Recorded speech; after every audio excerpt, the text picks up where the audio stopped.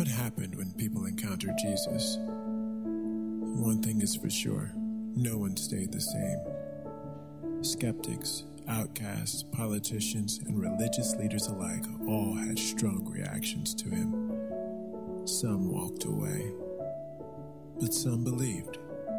And in those lives, we see the hand of God filling in who they were meant to be.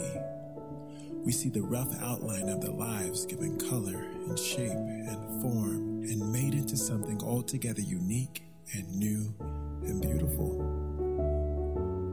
No one who ever encountered Jesus was ever the same. For each one, it all started the same way. Meeting him face to face. Hi, everyone. Good morning. Such a blessing to be here with you. Just a special welcome to all of our guests and visitors. So glad to have you here. My wife actually mentioned to me during the announcement for the retreat, she said, well, I think she thought it would be a good idea for all the husbands to actually send their wives with new diamonds, since there's sort of a theme. I don't know how realistic that is. Don't hold your breath. That being said, it's a great idea. Great idea. All right, well, this morning, of course, we're in the middle of a series called Face to Face. We'll actually conclude it next week, looking in the life of Paul. But this morning, we are fast-forwarding to the end of Jesus' life to look at the very first person that Jesus encounters after he's resurrected, after he's been brought back from the dead. And it's actually a woman by the name of Mary Magdalene. Now, Mary, in a very real sense, was the very first Christian. And therefore, she's a paradigm of sorts for anyone who's looking to follow and encounter Jesus as well. And so let's look at our scripture reading. It's going to be from John chapter 20, verses 1 through 18. You can follow along on the screen or in your Bible. Early on the first day of the week, while it was still dark, Mary Magdalene went to the tomb and saw that the stone had been removed from the entrance. So she came running to Simon Peter and the other disciple, the one Jesus loved, and said, "They have taken the Lord out of the tomb, and we don't know where they have put him." So Peter and the other disciple started for the tomb. Both were running, but the other disciple outran Peter and reached the tomb first. He bent over and looked in at the strips of linen lying there, but did not go in. Then Simon Peter came along behind him and went straight into the tomb. He saw the strips of linen lying there, as well as the cloth that had been wrapped around Jesus' head. The cloth was still lying in its place, separate from the linen. Finally, the other disciple who had not reached the tomb first also went inside. He saw and believed. They still did not understand from Scripture that Jesus had to rise from the dead. Then the disciples went back to where they were staying. Now Mary stood outside the tomb crying. As she wept, she bent over to look into the tomb and saw two angels in white seated where Jesus' body had been, one at the head and the other at the foot. They asked her, "Woman, why are you crying?" "They have taken my Lord away," she said, "and I don't know where they have put him." At this, she turned around and saw Jesus standing there, but she did not realize that it was Jesus. He asked her, "Woman, why are you crying? Who is it you are looking for?" Thinking he was the gardener, she said, "Sir, if you have carried him away, tell me where you have put him, and I will get him." Jesus said to her, "Mary." She turned toward him and cried out in Aramaic, "Rabboni," which means teacher. Jesus said, "Do not hold on to me, for I have not yet ascended to the Father. Go and say to my brothers and tell them, I am ascending to my Father and your Father, to my God and your God." Mary Magdalene went to the disciples with the news, "I have seen the Lord." And she told him that he had said these things to her. And that's God's word this morning. This morning we're going to see in the passage three things. First, Mary's heart, Mary's hold, and finally, Mary's hope. You ready? Let's begin. Here we go. Number one. Thank you, Galen. All right. Let's begin. Where are we? Well, of course, as we read in the passage, we're here at the tomb of Jesus, at the place where his body had been laid after he was taken down from the Roman cross on which he was executed. It's Sunday morning here. It's the first day of the Jewish week. And one woman in particular, named Mary Magdalene, or Mary the Magdalene, in the early morning has come to look into Jesus' tomb. And this is what she sees. And this is what she does. In verse 1, it says that she came to the tomb. In verse 2, it says, so then she came running. She went back running to Simon Peter and the other disciple, the one Jesus loved, and said, "They have taken the Lord out of the tomb, and we don't know where they have put him." So she sees the stone has been rolled away, and she immediately goes back to Peter and John and says this. She says, "Someone's stolen the body." So then later she comes back to the tomb again, and this is what happened on her second visit. It says, as she wept, she bent over to look in the tomb, and she saw two angels in white. They asked her, "Woman, why are you crying?" "They've taken my Lord away," she said, "and I don't know where they have put him." Then it says she turned around and saw Jesus standing there, but she did not realize it was Jesus. So watch this. Mary sees an empty tomb. She sees two angels in the tomb. She sees Jesus himself, but did not realize it was him. Why is this? How could this be? What's happening in Mary's heart? Well, right from the get-go, the point of the narrative that John, the gospel writer, is pressing upon us is one truth in two parts. It's this: Christian faith is both impossible and rational. Christian faith is impossible and rational. Let me show you what I mean. When I say that faith in Jesus is impossible, I don't mean that it's something that can never happen. No, quite the contrary. I mean it's never going to happen on your own solely out of your ability to conjure it up and produce it. In other words, faith throughout the Bible is described as a gift. Now, of course, there are different theological perspectives about this. You may know there are multiple varying views on what it means for faith to be a gift, but all parts of Christianity agree on this: that no one can produce saving faith in Jesus solely through their own ability. All right? The Bible says that in every person lies a kind of spiritual blindness. We can see the truth, but we can't necessarily connect it to ourselves without some kind of divine intervention. What we see with Mary here. Or to paraphrase the Apostle Paul in Romans 3, there's no one who just finds God on their own. And the gospel writer John, can you see, is pressing this up against our ears right here in this story. This is the very first person to encounter the risen Jesus, a person who's known him, who has heard him speak and has spoken to him for years. And what happens? She totally misses him. Totally misses him. Her heart's blinded to the truth. She's standing in front of the greatest evidence in history for the resurrected Christ, but she can't see it.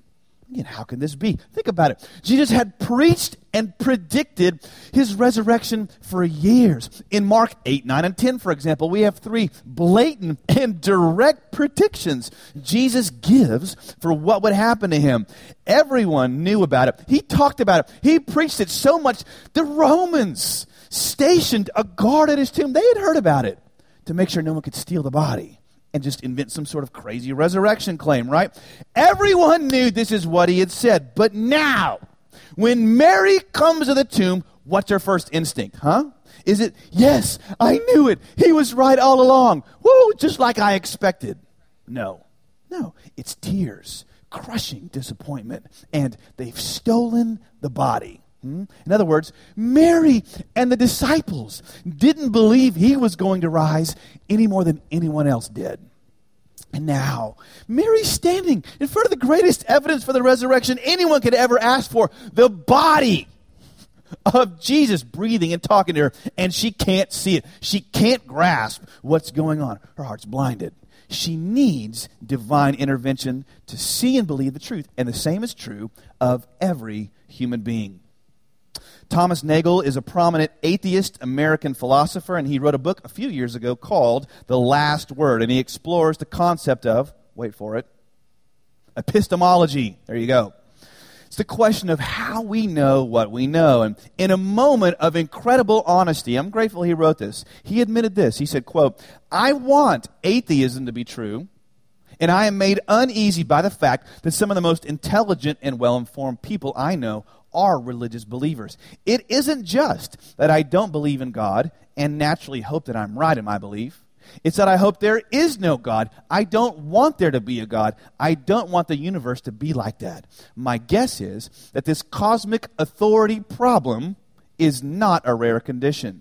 I'm curious whether there is anyone who is genuinely indifferent as to whether there is a God." All right, let's pause here for a moment and explore this. So everyone knows, and of course skeptics love to slam Christians with the very true thought, that there are powerful reasons for a person wishing God to be true. Skeptics say this, maybe this is you. They'll say, Christianity, faith, religion, it's just the ultimate form of wish fulfillment. People need comfort, right? People need hope. They need hope of an afterlife. And so they need to believe, and there's meaning for their life, so they just believe there's a God who exists to comfort them. For some people, therefore, the existence of God could just be a form of wish fulfillment. But did you hear what Dr. Nagel said? He said, disbelieving in God, being a committed skeptic, is for him a form of wish fulfillment. See, he doesn't want God to be true. He's not as much interested in the evidence as what the evidence means. What the evidence means, right? As he is in his own desire for God to not exist. Why? Because in the same way that God's existence can give some people what they want, God's non-existence gives people what they want, which he admits, control over his own life. Control over his own life. Nagel says, listen, I don't believe in God because I don't want a cosmic authority in my life. He says, I'm not objective. It's not that there's evidence. I just don't like what the evidence means. So let me ask you, therefore, what would Dr. Nagel need to believe in Jesus? More evidence? No. He would need divine intervention for his spiritual blindness. And what does Mary need right here? Does she need more evidence? No. How can she possibly have any more? She needs divine intervention. She needs something to bring the evidence to life. She needs a gift. And faith is a gift, and it means this. It means the true Christian cannot look down his nose at anyone of another faith system, of a skeptic, of anybody from another background, faith or no faith. It means a Christian.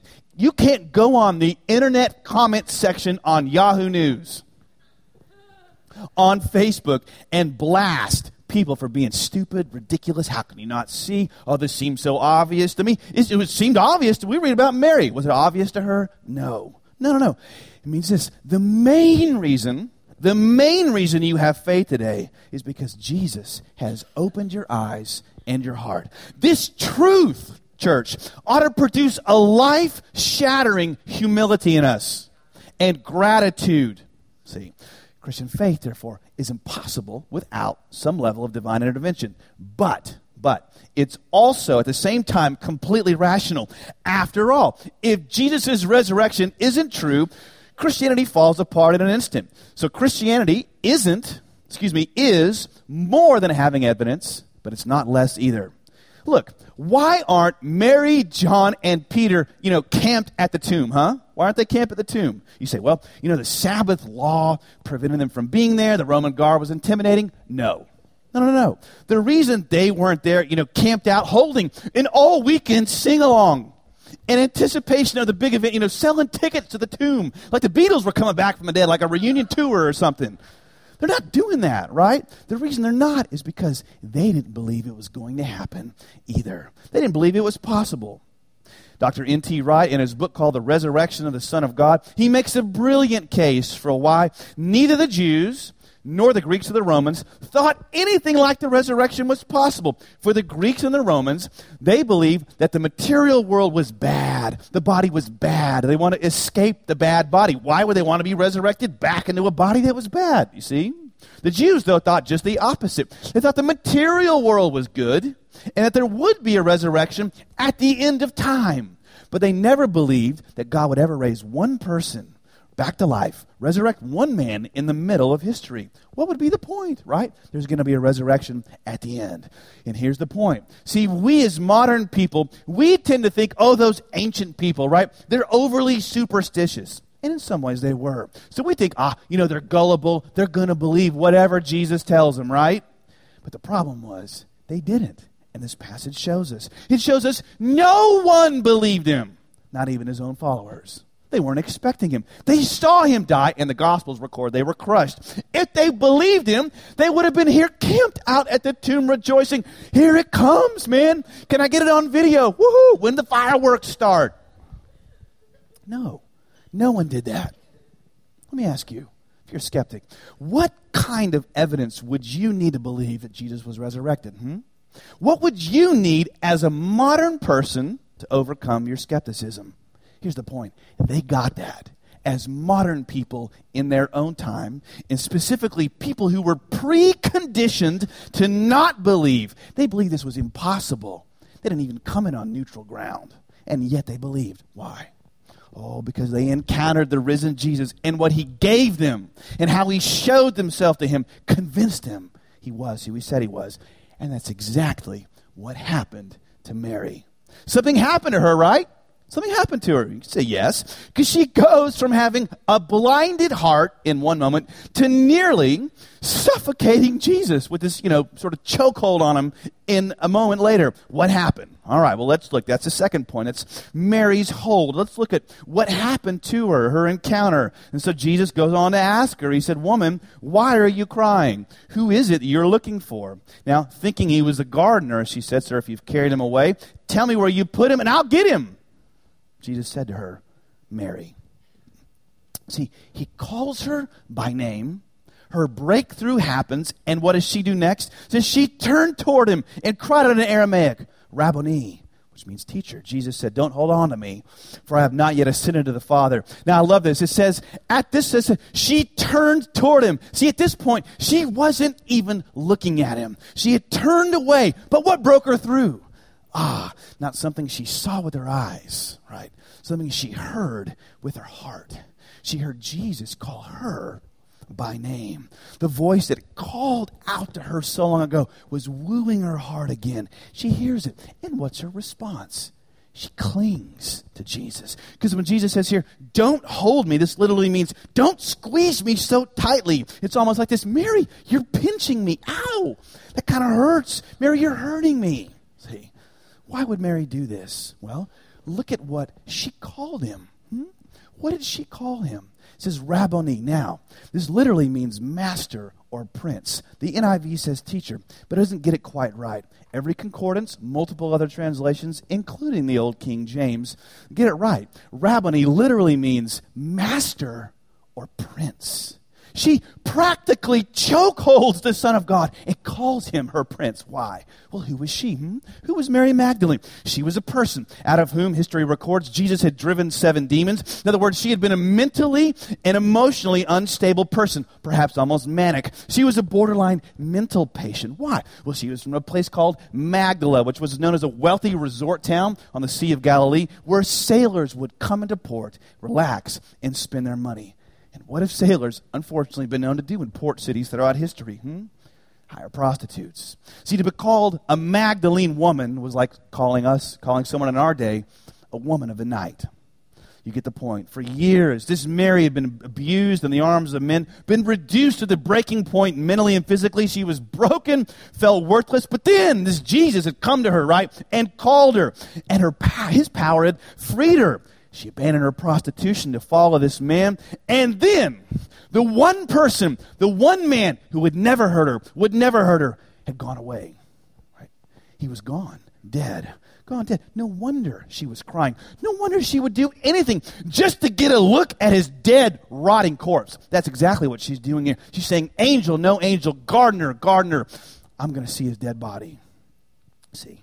But then when she realizes him, he calls her name, it was like every fairy tale come true, except better. But better. The prince's love had rescued her, but then the prince had fallen in battle, you see. But now the hero had been raised back to life, and the prince was back alive forever. Can you see why Mary held him? Her sins were forgiven, and Jesus was alive. She must have felt in this moment, as the writer Annie Dillard put it about when she met Jesus. She said, "All my life," she said, "I've been a bell, but I never knew it until I was lifted up and rung." So beautiful. See, Mary knew who Jesus was and who she was. And by the way, if you've never had this reaction to Jesus, if you've never fallen on the knees of your heart and said, "Oh, be my master, be my prince," it's because either you don't know who you are or you don't know who he is. See, Mary knows she's hopeless apart from him. She doesn't call him teacher. She calls him my master, my prince, back from the dead. What do you call him? See, if you only call him teacher, if you only see Jesus, use him. It's just a nice example. You've hijacked his message. The very first person here to see him resurrected from the dead doesn't just shout out, "Oh, I'm glad the teacher's back. I get some more teaching." No. Let me ask you, think about it. Is Jesus really that good of a teacher? Hold your answer. Is he really that good? Is he a good teacher? I want you just to consider for a moment that in one sense, yes, he's brilliant. But in another sense, he's a terrible teacher. My mother, my sister, my aunts, uncles are all teachers and educators for the most part. And in general, here's what they've told me. They say great teachers measure themselves by how well the students are able to do the teaching. A teacher may think he or she is a great teacher, but if the student can't process the information and somehow do what they've been taught, the teaching is no good. Now think about Jesus' teaching for a moment. Do unto others as you would have them do unto you. Anyone here say they've done this totally and actually? Anyone here meeting the needs of every other person in the room with the same energy you would love for someone to meet your needs with? No. How about this? If you lust after another person, it's adultery. If you have a seed of hate in your heart, it's like murder. Once you begin to see that Jesus' teaching is impossible to fulfill, you ask, what kind of teaching is this? Love my neighbor as myself. Turn the other cheek. Sell my possessions. Give to the poor. Be perfect as God the Father is perfect. This is terrible teaching. This is awful. I can't do any of this. It only makes me feel worse. See, if Jesus were just a teacher, Mary never would have had this reaction. So don't come, as C.S. Lewis said, to these resurrection accounts with some patronizing nonsense about Jesus being a nice moral example or a teacher. He's a terrible teacher if all you're looking for is moral inspiration and help. See, he's not coming as that. No, he's coming as a Savior. He's coming as Master. He's coming as Prince. He's the only one who can fulfill the teaching, which is called the gospel, which is not that I fulfill the teaching and give God a record, but that Jesus has fulfilled the teaching and gives me his record. Mary holds him because she sees him for who he is. Have you? See? And if you're a Christian today, there's no fire, no zeal, no passion, no tears and holding and crying out. You've forgotten this. You've reduced Jesus to a nice teacher of sermons. You've forgotten he is your fairy tale come true. The gospel is not that the good are in and the bad are out. No, it's the humble are in and the proud are out. The gospel is, hear this, that Jesus has rescued you from his own teaching. From his own teaching. And the gospel in its totality is right here in this encounter. You say, how so? Well, who does Jesus choose to be the first witness of his resurrection? It's not a man, right? Peter and John were just there. Jesus hides himself and comes back when Mary shows up. He doesn't choose a man. She chooses a woman, you may know, whose testimony was considered suspect, inadmissible in a court of law in the first century. And she's not just any woman. She's a reformed mental patient, a former prostitute, not an educated, smart person, an uneducated person. What's he doing? Why does Jesus choose her? Put it like this. He's just picking up where he left off. Just picking up where he left off. Because all through the Bible, this is the kind of person God chooses and uses. It's not proud Cain, is it? It's humble little Abel. It's not the hunter, manly Esau. No, it's mama's boy, Jacob. Gideon. He can only win with 300 men, not the 10,000 he thought he needed. It's not the life of Samson that saves Israel. It's the death of Samson. It's not, in the end, mighty Egypt or Babylon through whom the Messiah comes. No, it's tiny, insignificant Israel. And the perfect and true Israelite Jesus wasn't born to royalty. No, but to poor parents. He didn't have a high society baby shower. We had one baby born this last week, Beth and Dan Allen's baby. Another one, I think, in labor today, I've heard. We got about 30 pregnant women here in this church. It seems that way. And you all have lovely baby showers, and you should. What did Jesus get? Raggedy shepherds stinking of sheep. Congratulations, that's you, right? See, what kind of story and message is this? It's the fairy tale come true. God's great rescue plan announced to Abraham, glimpsed by the prophets, now fulfilled in Jesus, that God in Jesus is redeeming the whole world, and he's inviting those who would come to him as Mary does. See, to use them in playing a part. Do you see him for who he is? Do you see you for who you are? If so, you'll hold him like Mary held him. But, church, as great as this moment is, and it is a great one, she didn't know it. Oh, but Jesus was about to promise something even greater for her and for us. What was it? Number 3, let's look at, finally, Mary's hope. Her hope. Can you Picture the scene here. Mary becomes the first Christian, right? I mean, she has this encounter with the resurrected Jesus, puts her faith in him. In the middle of doing this, though, Jesus essentially says, this is nice. This is nice, Mary. I've got something better for you. What was it? It's this. He says, don't hold on to me, for I have not yet ascended to the Father. Go instead to my brothers and tell them, I am ascending to my Father and your Father, to my God and your God. What's he talking about? Well, Mary's holding him. In effect, she's saying, I've lost you once. I'm not going to lose you again. But Jesus is telling her, when I ascend, you won't ever have to worry about that again. What's he talking about? It's something called the Ascension, which took place 40 days later when the disciples last laid their eyes on Jesus and they watched him rise into heaven. And you think, well, that doesn't sound like that big of a deal. That's only because we don't grasp what Jesus is saying here. Do you understand? He's saying that what's better than holding him near is having him go. That's what he's saying.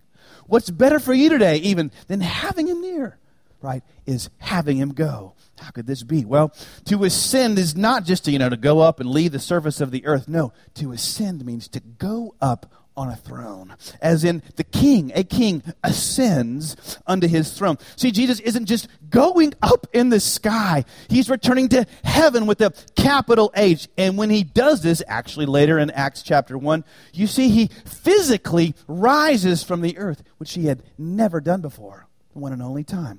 So why did he rise? Why not just vanish? Poof, he's gone, right? Because Jesus is showing now physically what had happened spiritually. He now, the unique God-man, fully human, fully divine, is now going to take his place to be the new king and head of the human race. And this right here, church, is where Christianity pushes us to the limits of our imagination, of our theology, in the very best of ways. Jesus is saying to Mary, you can't keep me here. I've got a throne to go up on. I've got a throne to ascend. See, if he'd only remained in one place at one time, he could have said, Mary, if you only have me here, we can still be separated again. Someone could put you in prison. You could be lost. But now, if I go, you can have me forever. He's saying, now if I return to the right hand of God, all limitations pass away. And I can send, he will say, the Holy Spirit into the world to speak to our hearts. Oh, church, that's what we need. Remember Mary, she didn't receive Christ when she just saw the evidence. No, it was when he spoke to her. And now we have a king, church, because of what he's done on the cross, who's sending his Holy Spirit into all the earth to speak to our hearts. The ascension, therefore, doesn't mean the loss of intimacy with him, the loss of access to him, the diminishing of his power. No, it means the magnification of all of these. And that's what the Apostle Paul, throughout the epistles, and specifically in the book of Ephesians, says, this is what's happening. He's trying to wave a huge red flag, white flag, whatever kind of flag. Doesn't matter. Tricolor flag, those of you from Hispanic background. Stars and stripes, great. Any kind of flag to get your attention. This is what the ascension means. Paul says, when Christ ascended, God raised him from the dead, seated him where? At his right hand in the heavenly realms. Far above all rule and authority, power and dominion, every name that's invoked, he's trying to get your attention. Not only in the present age, but also in the one to come. And God placed all things under his feet and appointed him to be head over everything. What? For who? For the what? You can read it. The church. For the church. That means because he's ascended, he's ruling all of history and moving it toward his final goal. Final goal. The Bible calls it the new heavens and the new earth, when the people of God are renewed and the world is healed. In other words, as one commentator put it, Jesus here, as he goes up, he's launching his cosmic transition plan. The cosmic transition plan. And it means this. He is working out all things for your good right now. All things for your good right now. This is incredible. No matter what you're going through, he's working it into his plan right now. Everything in history, church, is working for you. Let me show you what I mean. Some of you may know I went to the University of Houston because I was a National Merit Scholar, which means, as you may know, I scored at a certain level on the SAT. U of H just happened to be one of the only schools in the country to give full scholarships to National Merit Scholars. So it was free for me to go to. Praise the Lord. And my parents said thank you as well. They're here today, by the way. I was also recruited to play baseball there. So I was both a jock and a nerd at the same time. So I show up to play baseball at U of H. Although I've been recruited by one coach, after I committed to the team, they just happened to fire the old coach and bring a new coach in. The new coach, of course, knows nothing about me. Even though I was recruited to play second base, he sticks me out literally in left field behind the other left fielder, a guy named Chris, who just happened to be the only Christian on the team. And day after day, he witnessed to me. And he just happened to be a part of this little group at U of H, which we have here at UT, called Every Nation Campus. And I showed up one night, and Jesus changed my life, spoke to my heart. And one of the other 12 students there that night just happened to be a girl from Southern California. And that just happens to be my wife, Carrie. And I found out later, I actually scored the lowest possible score on that test to get the National Merit Scholarship. Which means if I had bubbled B instead of A or C instead of D on one test I took one day in my junior year of high school when I wasn't thinking about God or caring about Him at all, I wouldn't have gone the scholarship, wouldn't have gone to Houston to play for the new coach who changed my position, wouldn't have been influenced by Chris, wouldn't have gone to the meeting where I met Jesus and my wife on the same night. But it gets even better. I only qualified in Texas, not in another state where my score wouldn't have been valid. Why was I in Texas? I was in Texas because my father had relocated our family from Washington, D.C., gotten a job working for EDS, Electronic Data Systems. Do you know what EDS did? They put together business plans for companies. They work with computers and telephones. Now, do you like Christ Community Church? Has it ministered to you? Maybe made a difference in the city? Great. Well, then the computer and the telephone were invented for you. They were invented just for you. That's how that whole thing works. See, Jesus is ruling from heaven right now for His church. All things are for His church. And if you understand that, it changes how you see your life, how you handle your life right now. How so? Like this. The first Christian martyr, a man named Stephen, at the end of his life, as he's being stoned for preaching about Jesus, it says he looked up and he saw this. He saw the result of the ascension. It says, but Stephen, full of the Holy Spirit, he looked up to heaven and saw what? The glory of God. And Jesus standing at the right hand of God. Look, he said, I see heaven open and the Son of Man standing at the right hand of God. See, Stephen sees Jesus not just sitting, but standing for him, ever living to make intercession for him. And as he died, his friends recorded his face looked like an angel's. See, he handles the most difficult, ridiculously evil circumstance with grace, glory, stature, aplomb. Why? Because he understood what Mary's hope was. Jesus ascended now on the judgment seat of history. It didn't matter how people around him were treating him, right, in that moment. No, it didn't matter how an earthly court spoke about him. It only mattered what the heavenly court thought. The heavenly court said. The heavenly court meant, right? He could forgive even his enemies as they were killing him. Stephen understood Mary's hope. Do you? Are you living like that? Do you have an intimacy greater than Mary had? Sometimes I feel like I do. Sometimes I feel like I don't. But I know it's possible. Are you unsinkable in the middle of your trial right now? You can be. Are you able to drop your offense against the person who's hurt you? Let the pain go. You can. If you have what Mary had, that offense, it's actually for you. It's for you. The pain is for you. If you see what Stephen saw, Jesus crucified, resurrected, the right hand of the Father. And if he's ruling history, hear this. If Jesus is ruling history, he hasn't forgotten you. How much more can he rule your life right now if you'll allow him? Let's pray as we close. Oh, Father, we come now in Jesus' name, thanking you for the power of this. Oh, we want to be close to you as Mary was. Lord, you said it was better if you went away, if you ascended.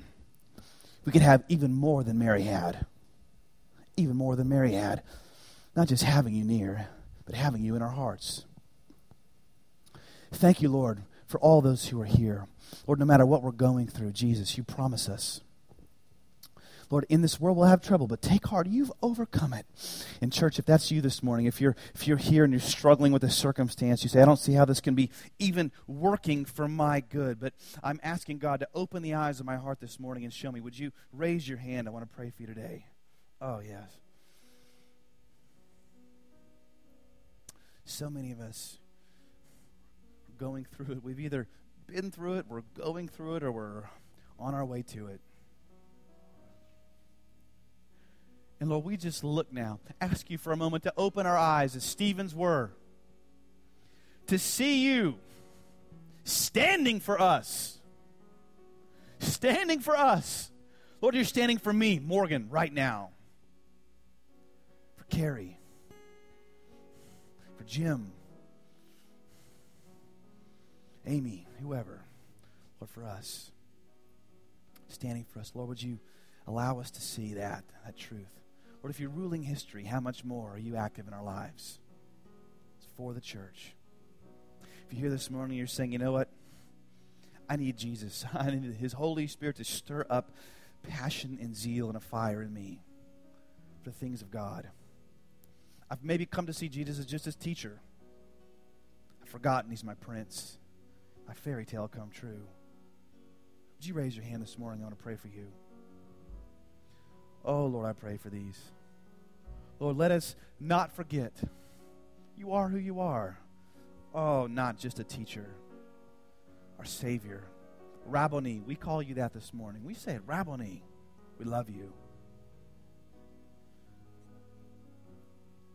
Thank you for being our hero. Come back to life. Lord, we press in now. We take these next moments you've given us. Lord, you've been working here, preparing hearts all week just for now. Lord, we desire to press in close to you, to hold you, to have you. Your nearness is our good. We love you, Lord, in Jesus' name. Amen.